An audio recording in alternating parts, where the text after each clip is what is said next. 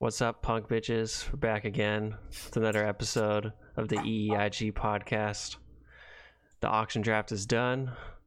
First game of the season is in the books. It's a pretty shit game, but the season is here. But we want to dive into the draft today. We're here for a little draft recap, as well as previewing the first matchups of the EEIG season. As always, I'm joined by the commish, Connor McHugh. And we also got a special guest joining the show. He couldn't keep it in his pants yesterday, so you already know who it is. It's Joe. How's it going, Joe? It's been pretty good. Gotta be the first one on since I am a 5-time champion of the EEIG. Yeah, welcome to the Lion's Den, Joe. Mm-hmm. No one cares about your past championships. Yep, no one gives a shit. Here we go. What's more important is that the auction draft, the very first ever auction draft in EEIG history, happened yesterday, Wednesday, and we're going to break down some of the power rankings of the draft, and then some of the best picks and the worst picks from the first auction draft. And then, like I said, we're going to break down some of the week one matchups, and each of us here is going to give some positions, and we also have some discussions from the draft that we want to dive into. But first, for all of us, it was the first the auction draft to EEIG history. For us, some of us, it was our first auction draft ever. For some of us, we have done some auction drafts before, but it's always a unique experience. And I'm going to start with Connor. What was your thoughts as the commish? What were your thoughts on the first EEIG auction draft and the auction draft for yourself? Well, first of all, thank you for the introduction. You've left off the fact that I'm the box out king, so at least next time could you include that. Second of all, Joe, how does it feel that your brother went to me first? How does that feel? It's like not really surprising because my brother like secretly hates me. Mm-hmm. It's not really a surprise. I think that he said that during the draft when you were bidding up his players, to be honest. I think that the draft was awesome. I mean, I had a good time. It was fun talking to people in Discord, the people who didn't mute themselves. It's interesting, too, to watch people's different strategies and who they target. And I think that it was pretty clear that, I mean, obviously, we probably all did some level of research. And whatever we did, though, those auction values are typically based off of having one flex and having 6 benches, since that's standard. So adding 2 more players, I think, made a really big difference. And a lot of people didn't have a lot of money. They blew their loads a little early, so that was interesting. Or they really targeted a position and didn't have enough running backs, or actually mostly just running backs or quarterbacks, I guess. So it was. I had a good time. What do you think, Joe? I thought it was good. I had a little bit of a weird kind of a strategy going in. It's something where I had a lot of the receivers probably valued lower than most people had them, just because I thought there was a lot of receivers in this year that you can get decent value on that are a little bit cheaper compared to the running backs. So I kind of thought I kind of had a unique kind of strategy going into it that I think like a lot of people didn't necessarily think the same way that I did. Yeah, and I know for myself, like Connor was saying, I was someone who was being pretty aggressive early on. I bid on and won like 3 top running backs in the first probably 20 minutes, and then also picked up Travis Kelce. So I was someone who, during the middle of the draft, I wasn't really able to bid because I was pretty low on funds. I think for most people, I mean, hindsight's always 20/20, so after the draft, you're thinking of what you could have done different. But overall, I'm pretty happy with who I got and how my team is looking, even though the first game of the season doesn't have me off to quite the hot start. But Connor, what are your thoughts on your team? Keep in mind, it's a marathon, not a sprint. And I know that because I'm a long-distance runner. It's one of my hobbies. I think my team's great. I really do. I was thinking about double dipping into tight ends this year because I felt like the top 5 tight ends were basically a strong flex play, and that the stats kind of back that up. I mean, Ertz, Kelce, and Kittle were all basically like top 12 wide receivers last year statistically. So I really like that, and I really didn't like the fact that there's a huge drop off. So for me, I was looking to double dip, and I did. I got Kittle and Ingram. Actually, I wasn't really trying to get Ingram. I was really looking at OJ Howard, but no one bid more than me for Ingram, so I got him. So that was really nice. I got him at a lower price than I thought I would. I really like Christian McCaffrey this year. I really wanted a strong running back, so I was pumped about that. I know there's probably an overpay, but that's what you have to do with the guy you like who's at the top of his position. I really like Juju, so I'm pumped about that. I think my wide receiver core is awesome. I just wish I could, had a better RB2. That's about it, though. All right, so the guy who got last place last year is looking pretty optimistic about his team. Another person who didn't make the playoffs last year, Joe, how are you feeling about your team? I'm actually feeling really good about my team. I ended up getting a couple of RB1s early. I got Le'Veon Bell and Joe Mixon relatively early. And then I was also able to scoop up Marlon Mack, who I have as an RB2 at a cheaper price than a lot of RB2s were going for. So that actually let me build kind of a little bit of a deeper team than I was expecting. I think I have a really strong bench, which also implies that I'll probably be making a trade at some point in the year as people have injuries on their roster and need to trade, say, one of their studs for 3 potential starters. I think I'll have the assets to be able to make a move a little bit later in the year. I disagree with all of that. I think your bench sucks. I mean, you got what? Peyton Barber? Like, are you kidding? Kalen Ballage, Geronimo Allison, Cortland Sutton? Are you kidding me? So I'm just going to start off right away rebutting that because that's ridiculous. But you can say Joe did listen to the first podcast. He listened to Connor's running back advice, scooping up Marlon Mack. It's true. I mean, I think that your first 3 picks, Le'Veon Bell, Joe Mixon, Marlon Mack, not only did you get 3 awesome running backs, but you got them for pretty much either at value or below value. So all solid. And actually, I think T.Y. is going to be just fine this year. Yeah, I was kind of pumped about that because I don't think Jacoby Brissett's Andrew Luck. I don't think he is terrible and should be able to still have the Colts scoring quite a bit of points. I also don't think Jacoby Brissett is Andrew Luck. Mm-hmm. I think that is a pretty factual statement. In fact, they might be 2 different people. But, I think at this point of the year, everyone's probably thinking that their team is a championship contender, as they should be. But what we're going to do now is we're going to look into some draft rankings. So I don't know how many of you guys are familiar with the site Fantasy Pros, but on Fantasy Pros, you can actually sync your league with their draft wizard, and it will spit out some rankings for you and give some scores and rank starters in the bench and give an overall ranking. So what we're gonna do is break those down and have a little discussion. So it breaks into 3 categories overall: starters and bench, and gives you scores for all 3. So the top overall score is out of, I think it's 1250. So starters is out of 900 and bench is out of 350. So yeah, overall score is out of 1250. Strong math there for me. So what do we want to start with? Do we want to start with the top of the rankings or the bottom? Bottom. All right. Gotta start with bottom. So coming at number 12, a little bit of surprise here, considering it's our defending champion, Jordan Hazari, coming in at number 12 with a score of 753. I thought he did fine. I didn't think he was going to be last. I disagree. So, what are your thoughts on his score, Joe, and his ranking? So the reason why I think Jordan's was super low is I had him with 3 pretty big overpays, and one of them we're going to be talking about later. But I think in a league as competitive as the EEIG, you just can't make mistakes with overpays. And if you punt away, say like $20 or so, it's going to be reflective in your score. All right, we got a phone call there. Someone's calling into the podcast? I think we have a special guest joining us the show, but we'll have to see about that one. It honestly sounds like a fax machine. Someone's calling the Erickson household at 8:48 p.m. on a Thursday night. Not sure who that is, but as we keep rolling here, we don't want to spend a ton of time on it, so it's going to roll through the standings until we get to the top 5 or 6. So coming at number 11, we got Spencer with the score of 811. Number 10 is Hovey's Heroes, Eric Hovey with the score 852. Number 9 is Andrew McCory with a score of 885. Number 8, Tristan with the score of 891. Number 7, Jerry with the score of 892. So that's your bottom 6 teams. So that leaves all 3 of us are going to be in the top 6. So if you guys ever want to be listening to anybody about fantasy advice, I think you've come to the right place.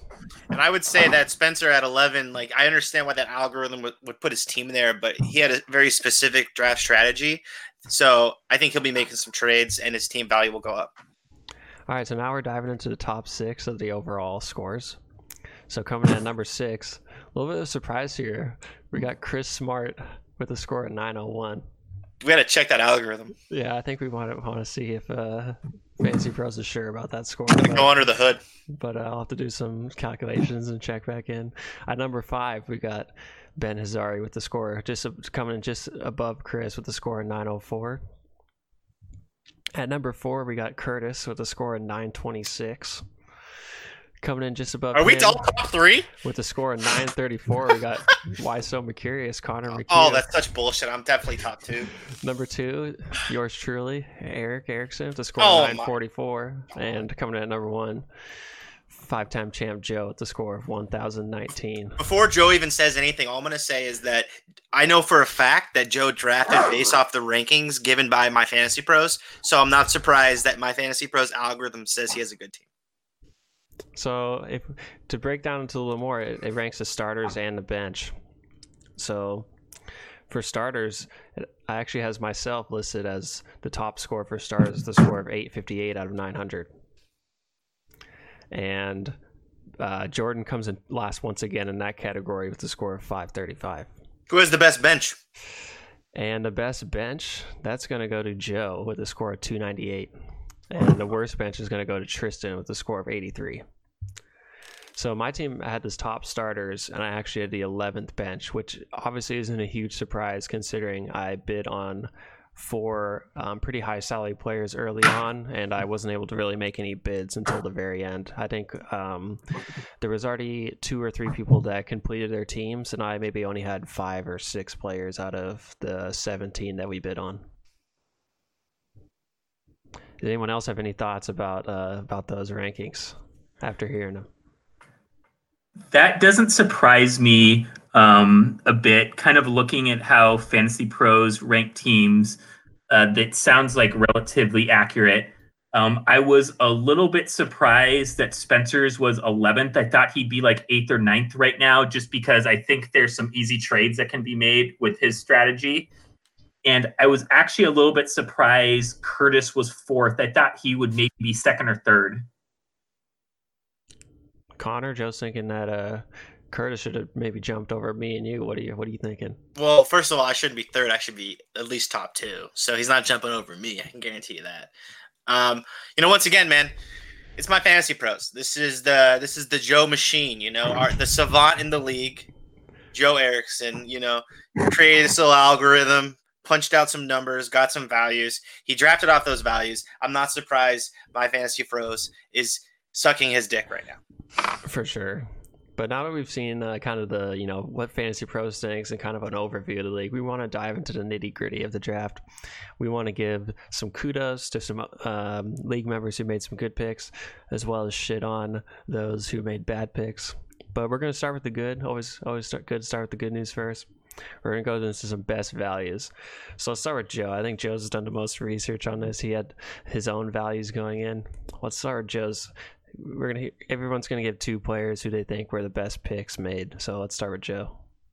So the set of picks that I thought were the best one, the first one I have is kind of a combined set. So it's the Spencer pickup of Damian Williams and LaShawn McCoy for a total of $26. Actually had that pair valued at $44 because I think whoever ends up being the running back in Kansas City's offense is a top 10 running back. It's an explosive offense that's going to score a ton of points. I think there's a decent chance it doesn't end up being a timeshare situation and one person wins that job.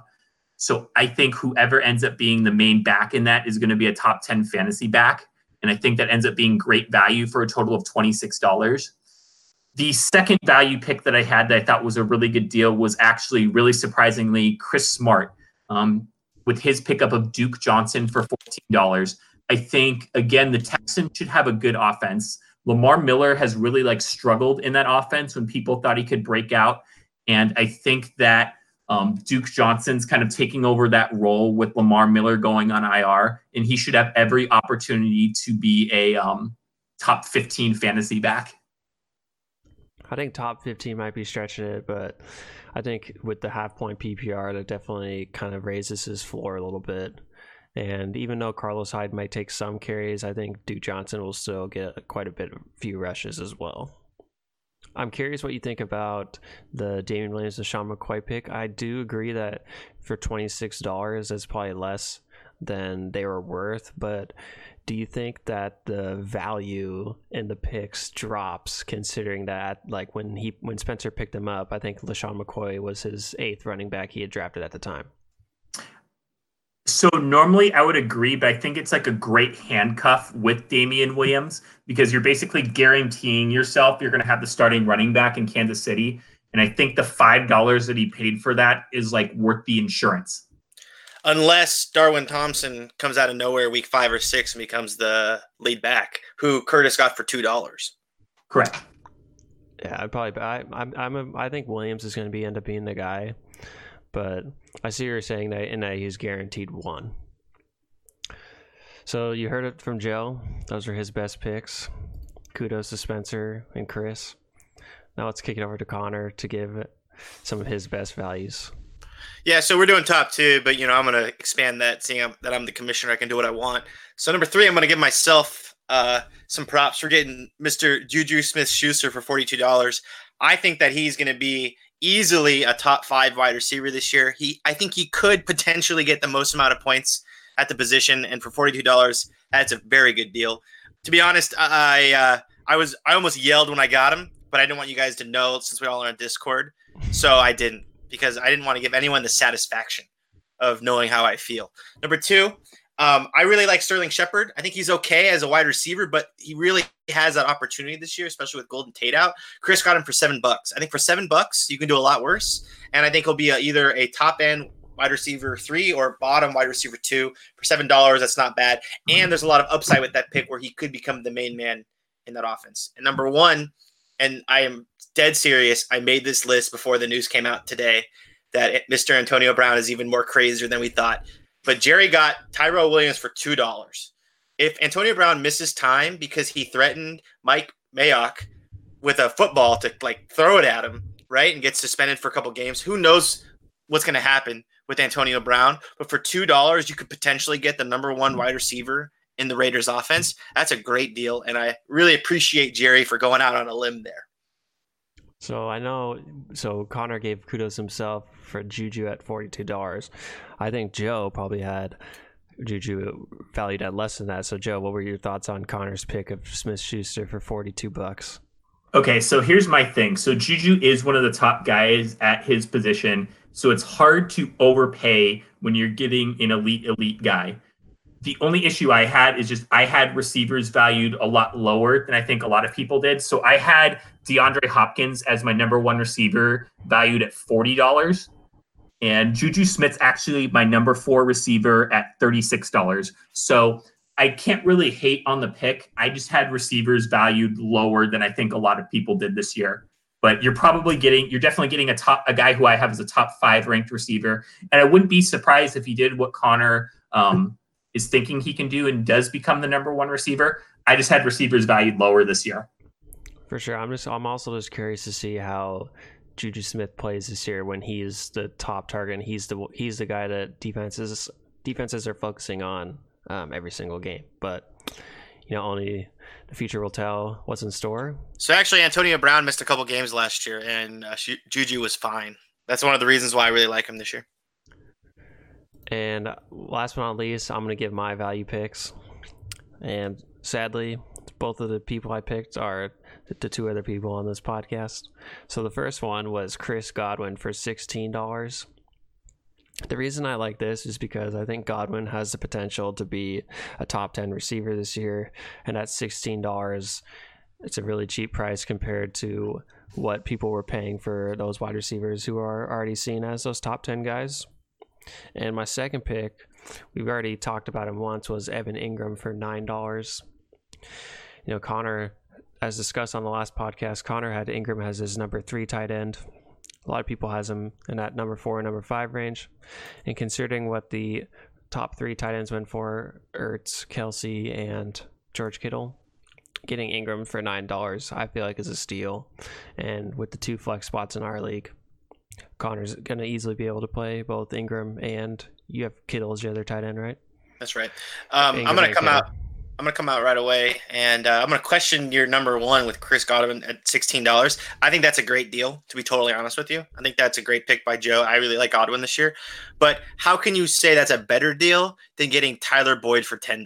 Because in my eyes, they're very similar players who could potentially – they're basically wide receiver 2s who could really get into that wide receiver 1 bracket, and I got him for $6 less than Joe got Chris Godwin. I just think with Tyler Boyd, like his ceiling is definitely not a number 1, like a top 10 receiver. Even if like the Bengals have never been an offense that is much to scare. Godwin's in a really fantasy friendly offense. They're not a good defense, so they're going to be behind in a lot of games.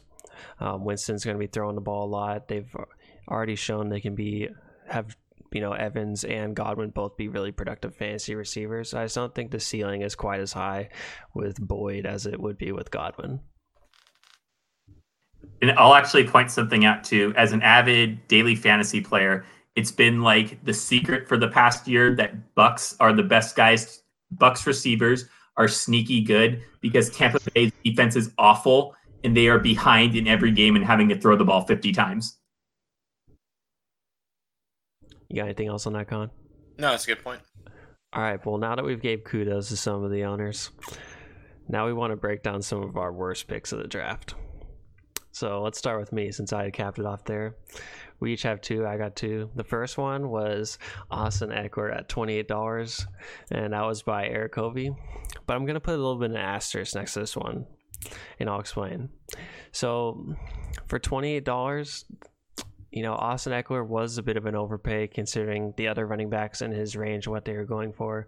I think he would maybe be more in that maybe $12 to $15 range, maybe getting up into the 18 to 20. However, if Melvin Gordon is out for a long period of time, Austin Eckler could end up being someone who gives an output of a $28 player. But on the other end of that, if Melvin Gordon announced that he was coming back, that he was going to play this weekend, if he announced tomorrow that he was coming back, or after 1 week he decided to come back, having to pay $28 for Austin Eckler would be a pretty big detriment to your team. And then my second worst pick was Curtis Samuel for $16, which was made by Jerry. I think Samuel was more a receiver that was in the $3 to $5 range maybe. And when you're paying $16, you're paying the same, Jerry paid the same price for Curtis Samuel as Joe did for Chris Godwin, or for receivers like Robert Woods or even a Josh Gordon. So I just don't think Samuel has the potential to really give that kind of output, and is not really even in the same range as those players. And let's kick it over to Connor to give his thoughts on the worst picks. Sure. So obviously, unlike the other 2 idiots in this podcast, I start from the bottom. So number 2 is Matt Ryan, $8 by Tristan. I think Matt Ryan will definitely be a top 10 quarterback. I think he's going to easily QB1. Falcons have a high-powered offense, but $8 is a crazy overpay for Matt Ryan. That's the same price that I got Aaron Rodgers. Cam Newton went for $7. I think that I don't know what happened with that draft, but maybe he was bidding on the wrong person. Maybe Tristan, was drinking at the time, or, maybe his monitor shut off and he was just hitting his mouse. Not really sure what happened, but I think that he could have not gone for Matt Ryan and maybe got 2 quarterbacks for $1 or 2. And actually he ended up getting Dak Prescott for $2 and actually saved some money and then used that later in the draft to take actually some of the sleepers that he likes. And then my worst pick of the draft is something I kind of talked about in the first podcast. Apparently no one listens to me. I come out here and I grandstand and I give all my advice, and I'm just such a pleasure to hang out with and be with, and I'm just such an awesome person to give this great advice, and no one listens. It's Melvin Gordon for $17 by Curtis. Melvin Gordon is not going to play this year. He's going to play week 10. That's the first day he's going to come back, is week 10 from holding out, so he can accrue this season, and then he's gone. He's not going to play for the Chargers next year. $17 for a running back who's going to play 3 weeks in the regular season, right? And you don't even know if when he comes back, he's going to be the bell cow. They may just sit him on the bench and not play him, right? At the same time, you don't even know if you're in the playoffs at that point. So you're basically overpaying for a guy who may help you later on in the season, but nothing's guaranteed. In my eyes, it's the exact same thing. It's the same situation as Kareem Hunt, who's also coming back week 10. Kareem Hunt went for $3 this draft. How can you compare Kareem Hunt for $3 and Melvin Gordon for $17? It's a huge overpay. I think both me and Joe would maybe argue the opposite against this. Well, I'll start with Joe. I think you would actually consider this a value pick for Curtis. Why do you think $17 for Melvin Gordon was a good pickup? Yeah, so I think $17 is actually a good pickup, Connor. I think that if the payout was in like the $25 to $27 range, I would agree with your point. But I think with fantasy football, you need to be able to take some risks because realistically, the goal is to win the league. The goal isn't to get fourth or fifth or third. The goal is to win the league. And I think this is the type of pick where if Melvin Gordon all of a sudden just said today, hey, I'm coming back, guys, he's suddenly like a $47, $48 running back. So even if Melvin Gordon just plays the last 3 weeks in the playoffs, if Curtis makes the playoffs and Melvin Gordon's playing, his team suddenly just becomes the favorite to win the league because it's just such a big boost. It could go as a disaster. If Curtis's team struggles to start the year, would possibly have to try and trade Melvin Gordon. But I think that there's going to be a market for Melvin Gordon from people even a little bit later in the year. So I think Curtis will be able to trade Melvin Gordon during the year if it starts to go bad, which is why I don't think at $17 this is a bad pick. Yeah, I would say too, you mentioned that he would, if in worst case scenarios, he would be out 10 weeks, then he would come back. And then you also mentioned actually, I'm going to say in best case scenario, he's out 10 weeks. So, okay, well, let's say he is out 10 weeks. And then he comes back, like Joe's saying, kind of end of the regular season, end of the fantasy regular season, as well as the fantasy playoffs. You mentioned that they might just decide to sit him on the bench. I'd actually argue the opposite. I think that they would give him the ball as much as they could because they know that Melvin Gordon is not going to be a Charger next year.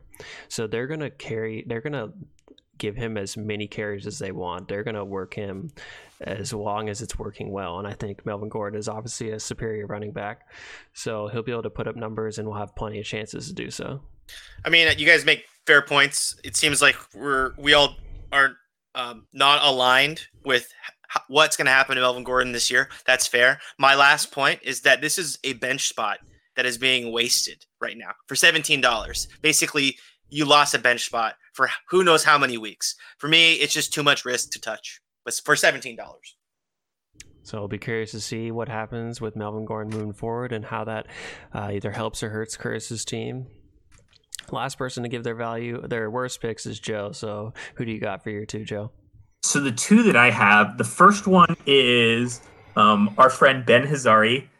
He paid $40 for Odell Beckham. So right now where I have Odell Beckham ranked is a low-end wide receiver 1. I think that if you're shelling out $40 for a top-end receiver, he needs to be a lock, basically top 5 receiver. And I am just not sure with the Browns offense this year. Connor mentioned on an earlier pod, Baker Mayfield is really good at spreading the ball around. He doesn't really lock in on any one receiver. And the Browns offense just, besides Nick Chubb, doesn't have anybody I really want to pay a lot of dollars for. And to follow that at, the second one I have is kind of a combo. It was a batch. I think it seemed like late in the draft, there was a lot of $1-ish players going in like the $7 to $9 range. Jordan was actually guilty of this twice. He took Valdez Scantling for the Packers in Moncrief. He paid $8 and $9 for, and then Tristan paid $7 for James Washington. I mean, like, I like those players as sleepers if you're paying $1 or $2, but to be paying in the $7 to $9 range is just way too much. Yes, I know people are like hyping up Moncrief or Washington as being potentially the number 2 receiver for the Steelers. And people think, oh, one of them can do what Juju did as the number 2 receiver. Neither of those guys are as talented as Juju Smith. They're not going to be doing that type of yardage in that role. Best case scenario is that one of them catches for, 700 yards. Yeah, I think you aren't sure which one is going to be that player, so to have to spend that much is a little bit risky. All I'm going to say is that I think that you make a good point, and you're obviously playing the odds, but if you like someone, you got to try to get them when you can. And what I saw a lot late was that someone would put up a player that they wanted for $1, and they would just get bid up to $5 or $6 or $7. So for me, obviously, you know, in the grand scheme of things, you don't want to overpay and not get the value that you really want to get late in the draft. But if you want to get your guy, if you think he's going to be good, you got to get him. Because I'll be fair with that too. I bid, I think, $2 or $3 on Moncrief and James Washington, but I just think paying in the $8 or $9 range is just way too much. All right, so you've heard the best values you think you guys got, as well as some of the worst picks. Now we have a couple topics of discussion that were, you know, if you were in the Discord, you definitely were hearing about this. A couple of topics we wanted to hit on. The first one was, we've already mentioned it a few times, but it's a unique strategy that Spencer took with his draft, taking 8 running backs. And I think they were his first 8 picks. I know for a fact the first 7 were running backs. I think he might have grabbed a quarterback, but he did get Deshaun Watson, I think, with his 8th pick. So Spencer currently has 8 running backs on his roster. Just to recap, those are Devonta Freeman, Kerryon Johnson, Chris Carson, Sonny Michel, Derrick Henry, Damian Williams, LaShawn McCoy. So those are the 8. So in doing so, Spencer obviously took a lot of the running backs away, but his wide receivers are pretty thin. So his top 2 wide receivers are Hollywood Brown for the Ravens and Randall Cobb for the Cowboys.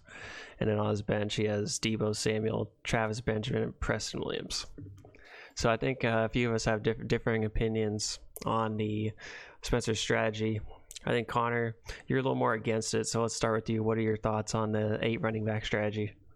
Yeah, I mean, I don't think it's the worst strategy in the world, but in order for him to win the league, it requires him getting a good return on value for the picks that he already picked, right? All those running backs. The problem, though, is that until that point happens, until he can make those trades, his team is not very good. So he's going to accrue losses at the beginning of the season that will obviously negatively affect him when it comes to deciding who gets into the playoffs and who gets the playoff positioning. I think it's fine. I think I maybe would have liked it a little bit more if he got 6 running backs and then maybe got a decent wide receiver 2 instead of Randall Cobb. But, you know, he went balls to the wall, so I do respect that. And can I actually join something in, too? I think with the count, he actually got 7, not 8. Who's hosting this podcast? Jesus Christ. You're right. He did get 7. Oh my Strong God. math for me again.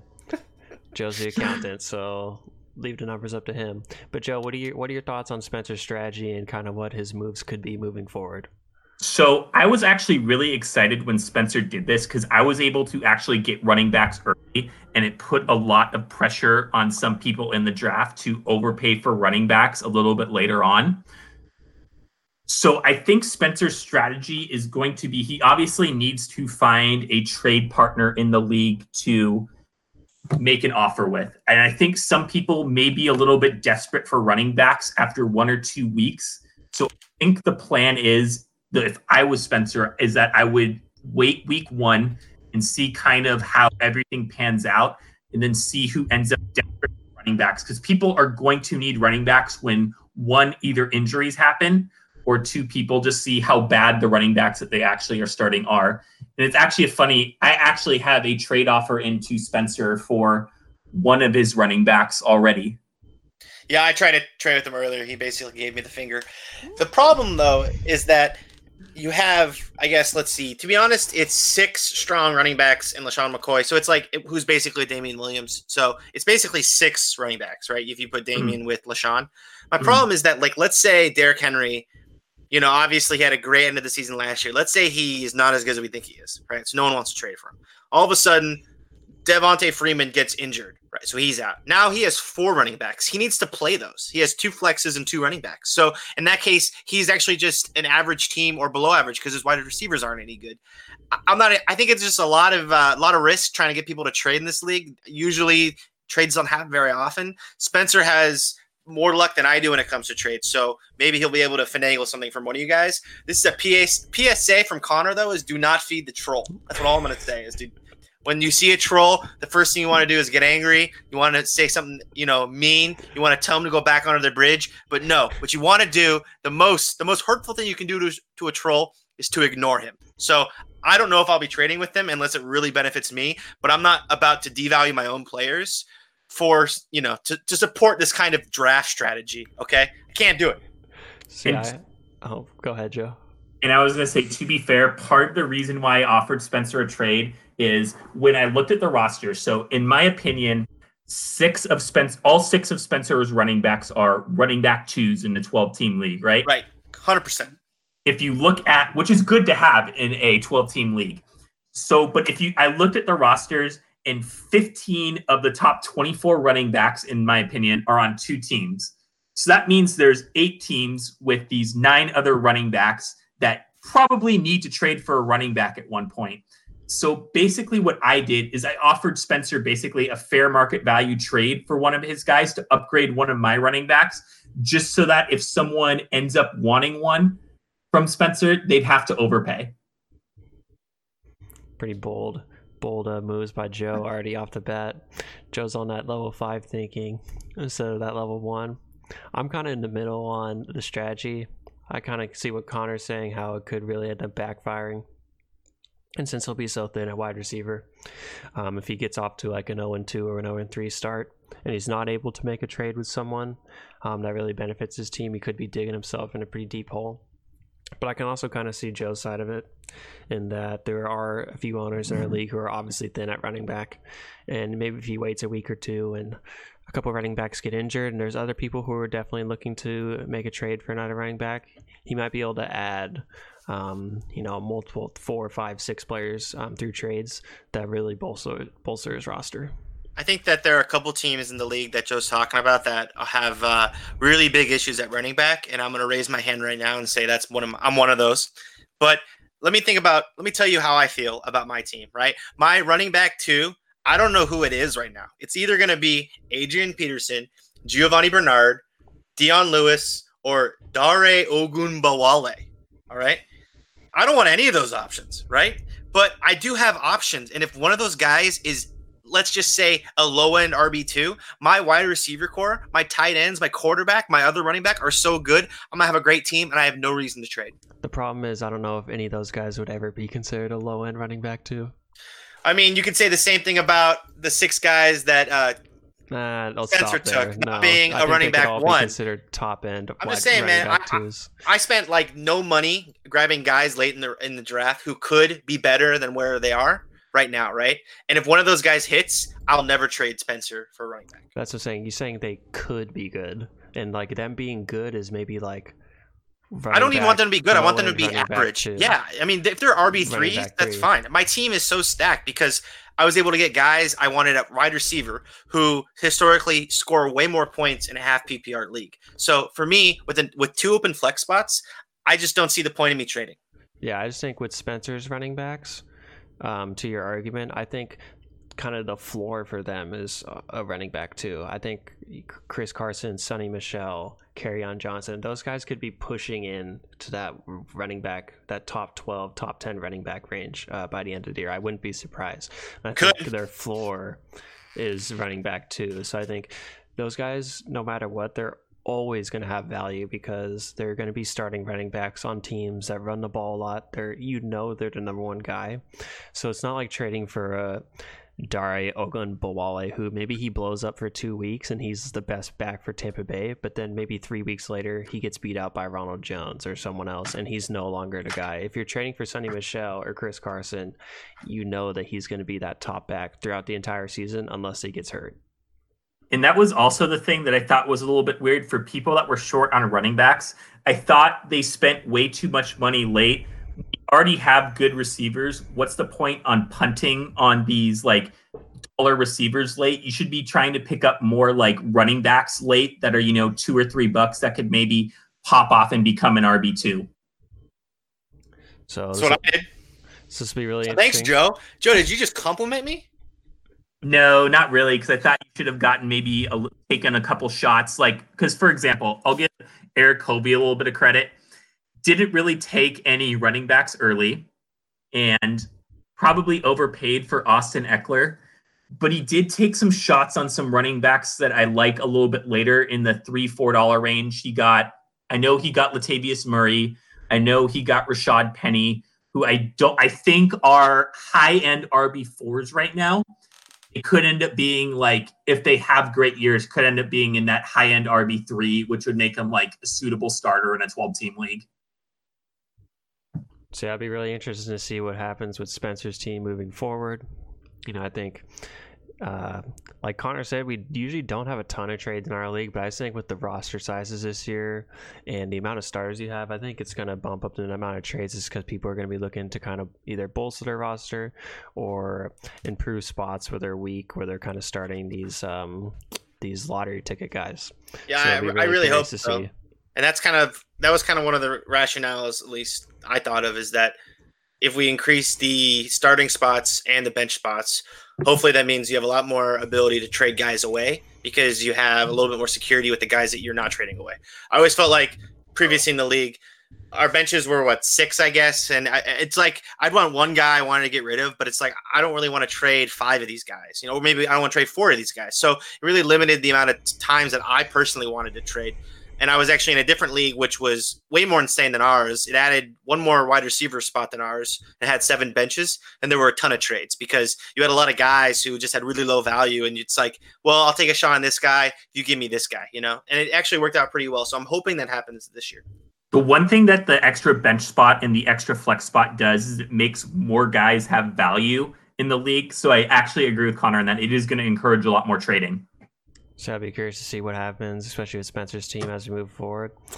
Last thing we want to touch on. Wait, actually, can I say one more thing? Go ahead, Connor. I'm so sorry. I'm jumping in here late. I do want to give credit to Spencer for this draft strategy. I think it not only made the draft a lot more fun because in Discord we were kind of laughing, and then it was like funny because you saw people who were laughing in the beginning, and now all of a sudden they're like betting up running backs for way more than they're worth. So obviously it made some people sweat late, which is awesome. And I mean, it could potentially pay off big. So he definitely has huge cojones. I'll give him that. So yeah, definitely a boom and bust strategy. So last thing, we want to talk about the draft. Yours truly had some frustrations last night, as some of you in the Discord heard. In the Discord. In the Discord. As I mentioned earlier, I picked up 5 players right off the bat, and they're all high salary players. So I wasn't able to really do much bidding after that because all these guys were getting nominated that I had no chance at getting given my max bid. But, as the draft went on and people were filling out their rosters, it would come my turn to nominate. And, I was wanting to pick up some guys on my rosters to fill up some roster spaces. So, the positions I was thinking about targeting: quarterback, defense, and a kicker, because, it's pretty likely, I'd be able to get all those positions pretty cheap. And so the first one I went after was quarterback because I was thinking, I'd already seen a lot of quarterbacks go for pretty cheap off the board. Like Jared Goff went for $1 and Carson Wentz went for $1, I believe. So I was like, I'll be able to easily pick up a quarterback for $1. And, one of the quarterbacks I was pretty high on was Kyler Murray. And, it came my turn to pick. So I was like, all right, I'm going to throw up Kyler Murray for $1. 99.9% sure I'm going to get him. So I throw up the bid. I think we had 20 seconds on the clock. It goes down to 10 seconds. Who's counting? Nothing. No bids. I was like, all right, I got this easy. 5 seconds left.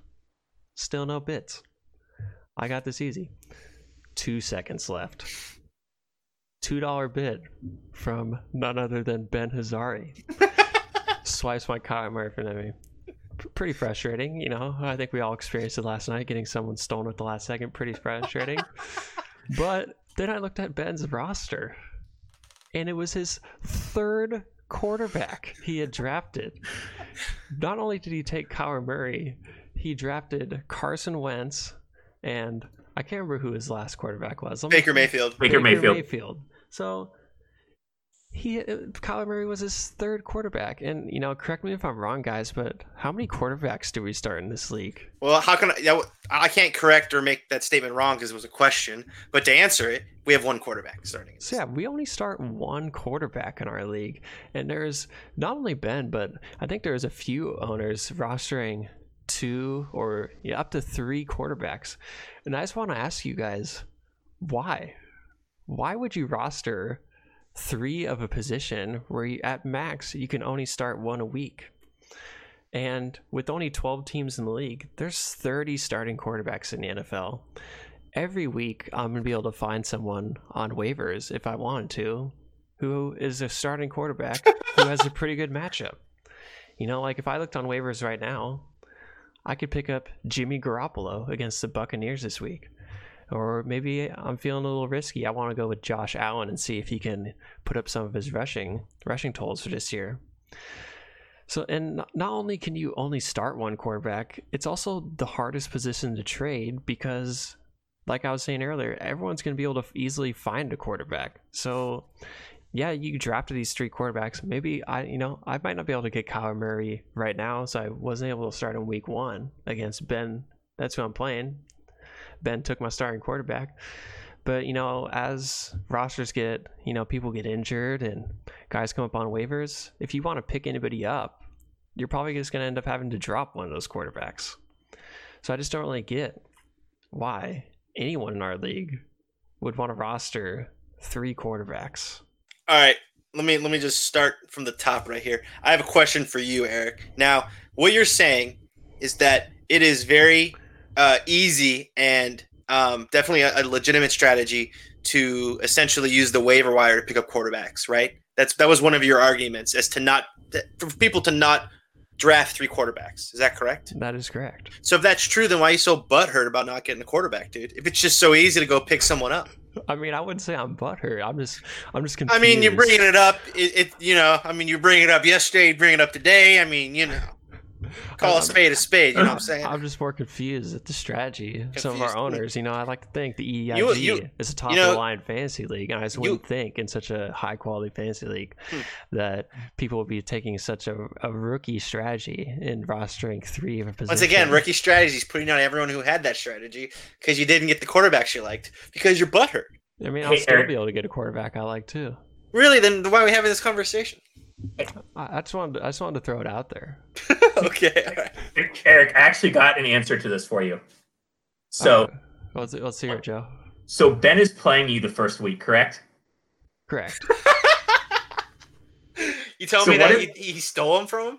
So what if Ben is actually thinking on level 9 and he's like, you know what? I'm playing Eric the first week. I really don't want him to start Kyler Murray against me, and it's going to be the difference between me winning and losing this game. And he's like, you know what? I'm going to bid $2 on Kyler Murray, so Eric has to start Mitch Trubisky against me. All right, so how did Mitch Trubisky do tonight, Eric? Mitch Trubisky, not good. Put that off the bat. So if that was Ben's strategy, it did work out. So kudos to you, Ben. But I would say that one, even if he did think, Kyler Murray, that's going to stop me, there was still 15 other quarterbacks that I could have spent $1 on in draft. So he's right. You could have extra $1 and a roster spot. Roster spots it's are crazy. valuable in our league. You're right. So why are we still talking about this? We have too many starters. Too many valuable. The roster spots are just so valuable. You just can't be wasting them. But you can take Melvin Gordon for $17, but he's going to waste a roster spot for who knows how long. But if he were to come back, he would be able to. If he would be at a position. Yeah, and if one of my 5 no-name running backs go off, my team is sick. Well, you're still wrong about Melvin Gordon, but to digress, the person who did pick up Melvin Gordon, which was Curtis, he was also one of the people who drafted 3 quarterbacks. And I don't know if you remember, but in the Discord, he was kind of throwing some shade at some of the other owners for some of the players they drafted at quarterback. And I remember one specifically was Tristan's pickup of Matt Ryan. He mentioned that he's throwing shots saying that Tristan was drafting players who were good in 2014. But I mean, he's got a point, though. No, hear me out. One of the players that Curtis drafted, one of his 3 quarterbacks that he drafted, was Tom Brady. So I want to ask Curtis, when was Tom Brady last good in fantasy football? I think 2014 might be the answer to that question. Joe already knows. Ryan was quarterback 2 last year. Joe already He's the knows what second I'm going to best say. quarterback behind Patrick Mahomes. Joe Tom already knows what I'm Brady. going to say. Tom Brady, he got him for $1 though. That's a great little pickup. You never know. The old man could still sling it. Matt Ryan for $8 though. Wow. But Matt Ryan was, besides Patrick Mahomes, Matt Ryan was the best quarterback last year. Tom Brady, even if he has a money matchup, are you really even feeling that good about starting him? Ever? As someone who owned Tom Brady last year in fantasy, it was incredibly frustrating. Like, Connor, would you ever want to start, even if Tom Brady was playing the Dolphins, would you really feel that good about starting him? Bro, I got Aaron Rodgers. I'm not even thinking about quarterbacks right now. This is why I think this whole conversation's absolutely hilarious. I'm standing on my little Aaron Rodgers castle, watching Eric down with all the other peasants walking around with Mitch Trubisky's, doing who knows God what, and I'm loving it. So would I start Tom Brady in a fantasy game? Yeah, I guess. Depends on the matchup, but I think that there's probably other waiver pickups that I'd like. So, well, Ben, just want to say, if, taking Kyle Murray was all part of your grand strategy, it's definitely paying off so far after the first game. But none of you want to hear me complain anymore. So let's put the draft behind us. It's time to look at the first week of the regular season. We're going to take a look at some of the previews and give our predictions. So let's start with the first matchup I'm seeing here, which is Connor McHugh, Why So Mercurius versus Hotel Motel Galde Inn, Curtis Whittle. And this matchup already got started tonight. Connor's up to a 12.8 to 9 lead. Connor it's had misleading Aaron though Rodgers going because tonight Aaron Bears defense. Rodgers underperformed and the Bears defense overperformed. So in the current projections, Curtis is about a 5-point favorite. Let's start with Joe. What's your prediction going into this matchup? So I actually still think this is like a pretty competitive matchup, kind of looking at the rosters right now. I think potentially the one thing that Connor has going on for this week is he's starting Gio Bernard, and I think Cincinnati could be behind early in that game. So I think it could be a situation where Gio Bernard actually gets 6 or 7 points in that game where they're going to be throwing the ball a lot. I think it's going to be a relatively close game. I think I would pick Curtis, though, just because that he already got the overperformance from the Bears defense in the underperformance from Aaron Rodgers. But I think it should be relatively close. Yeah, I'm actually going to go. Rebuttal time. Hello. Right. Let me just jump right in here. Everything you said was incorrect. First of all, my starting positions aren't even set yet. Who knows what I'm going to do before Sunday? But you are right. I'm probably going to leave Gio in there. I think that Aaron Rodgers is underperforming. It's all right, but it was kind of already baked into his projections. He's only projected 15.8. He got 12.8, so it's only -3. And the Bears overperforming. They only got 1.5 more than their projections. They got 9 instead of 7.5. So I think it's already kind of baked into the system already. The one thing I think that I have going for me is that I have a lot of stronger positional groups than he does. I think that Curtis is starting Miles Sanders week 1. I don't think he's going to score that many points. I think that David Njoku also not going to score a lot of points, and Dante Pettis may not score a lot of points. So that's 3 big question marks. Well, where I don't think I really have a question mark besides potentially Giovanni Bernard. I'm actually going to take the opposite view, Connor. I'm going to rebuttal against your rebuttal. I think I agree. I agree with rebuttal. Joe, I agree or with a Joe rebuttal in that I think Curtis is definitely the favorite in this matchup. But I'm going to disagree in that Giovanni Bernard is going to be in a lot because of his pass catching abilities. I think Joe Mixon has shown that he's an all-purpose back. He's a 3-down back. So either winning or losing, I don't think Gio Bernard is going to give much production. And I actually think there's guys on your bench who would be better starts than Gio Bernard. And I would actually argue that besides tight end, I think Curtis's overall strength at each position is better than yours. Obviously, I'd take Aaron Rodgers over Russell Wilson, so I guess you could say quarterback too. But I think at running back, the combination of Barkley and Sanders is much stronger than McCaffrey and whoever you decide to start as your second running back. And I just think the overall depth of his receivers is a little better than yours. I just wanted to let you talk, so then next week when we look back on this game and you see my victory, we'll have everything you said uninterrupted. All right, so you heard it. 2 predictions for Curtis, and I don't even think we can count Connor's prediction, so I think we'll say it's 2-0. Wait, no, I think we should keep rolling predictions and keep track. So we're going to say 2-1. All right. We got to get like a score sheet for this. Yeah. I mean, I wouldn't be involved with it because obviously I won't be on all the time. But you guys just need to like have predictions for each game every week. And well, you're the guest pick, so hopefully we haven't really talked about this too much, but hopefully we'll have a guest on every week, someone in the league who's interested or has the time. So maybe we'll just have a guest column and we'll see how Eric and I do against a random person in the league. All right, so we split on that one. Next, we'll go to my matchup. So myself versus Ben Hazari. My team is not off to a great start. I had two players going tonight, Aaron Jones and Mitch Trubisky, who combined for 12.5 points. Ben did have one of his stronger players going, Devontae Adams. He didn't have a great showing as well, 5.6. But even with that, Ben projected 101.6. Myself projected 95.4. Since I'm part of this matchup, I'll let you guys go first. So let's start with Connor. Sure. I can't believe you're starting John Brown. Are you kidding? And Deshaun Hamilton, dude. You started Aaron Jones. Is your team trash? I didn't know that. You just scrolled down a little bit. I actually think that this is going to be a competitive matchup, only because Devontae Adams greatly underperformed tonight. If Devontae Adams got his projection, which is about 8 points higher than what he got, I think that Ben's a clear winner. So I think it's a coin toss, and I'm going to go in Ben's direction.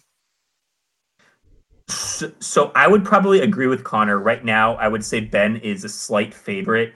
The one thing that Eric has going for him is that Ben does have Matt Breida in his second flex spot, and that's possible that could put up like a 0-ish to 4-point game, which would help Eric. I would say here is what I'm going to project.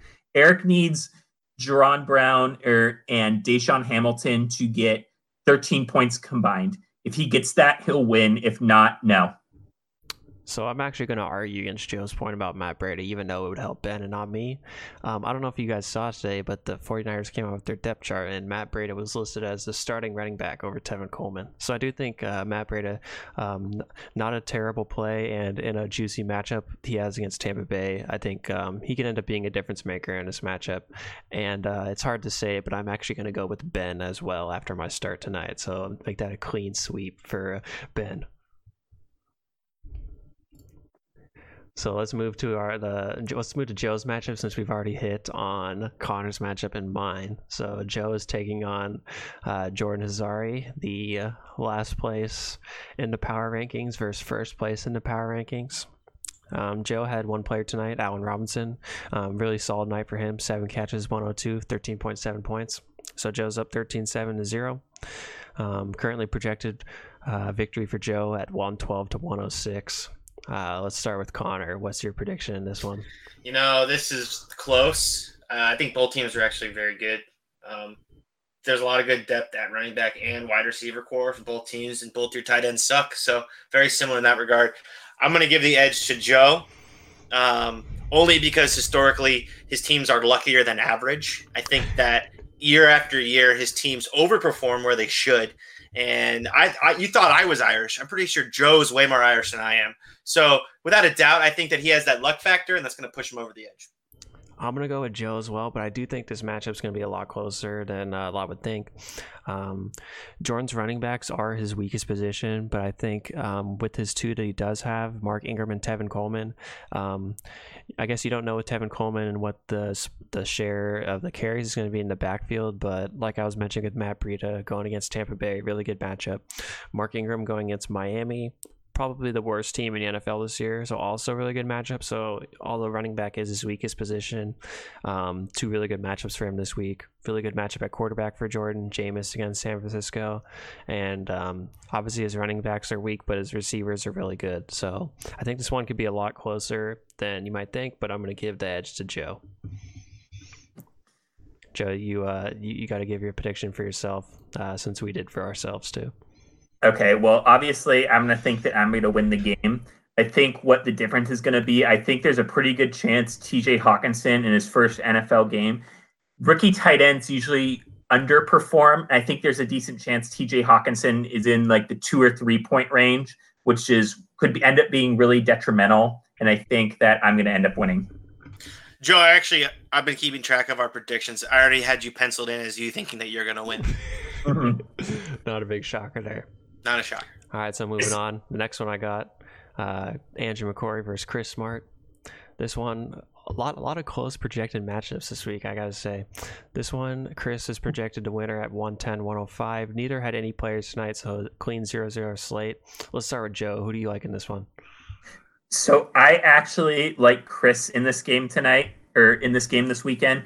Actually, kind of surprisingly likes Chris's team. I think he has relatively good matchups this week. I think Ezekiel Elliott against the Giants is a great matchup. I think Duke Johnson could be catching a lot of balls this week against New Orleans because they will probably be behind in that game, along with DeAndre Hopkins. And I just think Chris has a lot of really good matchups this week. All right, I'm going to take Chris as well. Like Joe was saying, Ezekiel Elliott coming back, huge boost for Chris's team.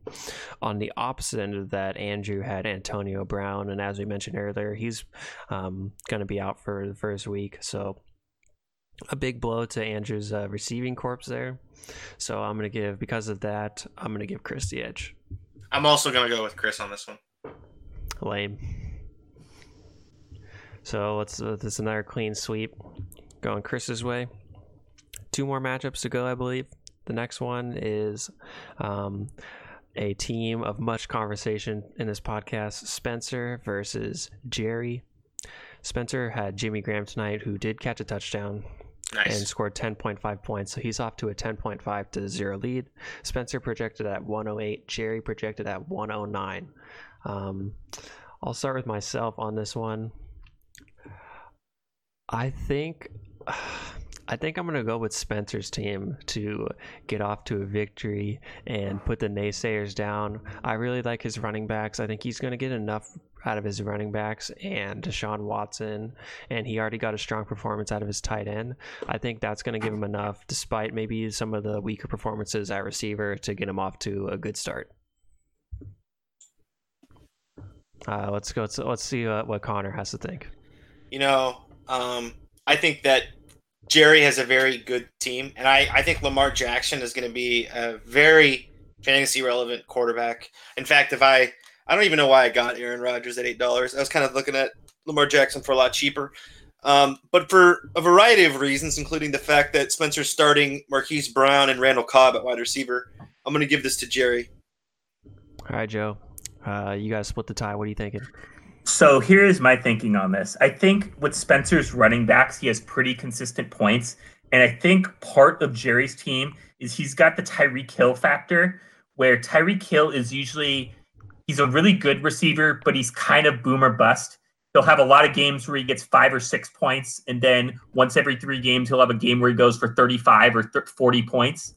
And I think against Jacksonville, Tyreek Hill is unlikely to do that. So I actually like Spencer's team this week because I don't think Jerry's going to get enough production with his team this week, where Spencer should get some pretty consistent production with his running backs.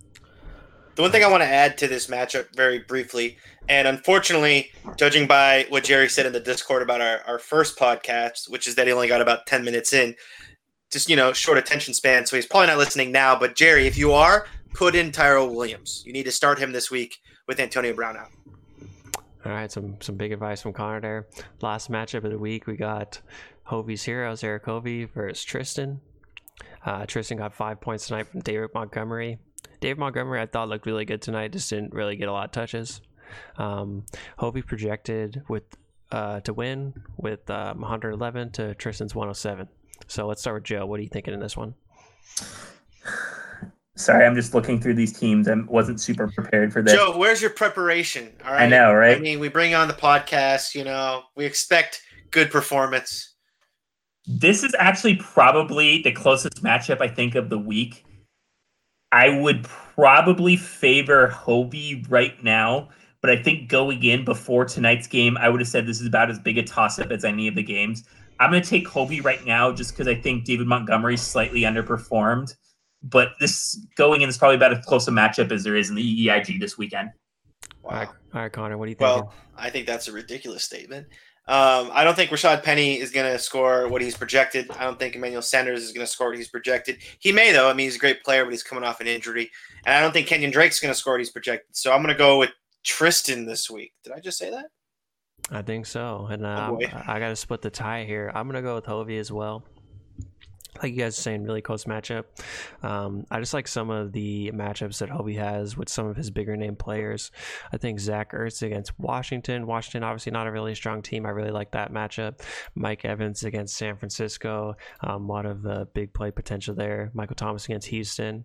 Even Kenyon Drake against Baltimore. I think with the weather conditions in that game, it could be a really run-heavy game. So I think Kenyon Drake could end up getting a ton of touches. And even Austin Eckler against Indianapolis. Really good matchup there as well. But like you guys said, it's going to be a really close one. But I'm going to go give Hovey the edge. And that's all the matchups. So that's going to do it for this week's episode of the EEIG podcast. Hope everyone made it this far and hope you guys enjoyed listening. Thanks for stopping by, Joe.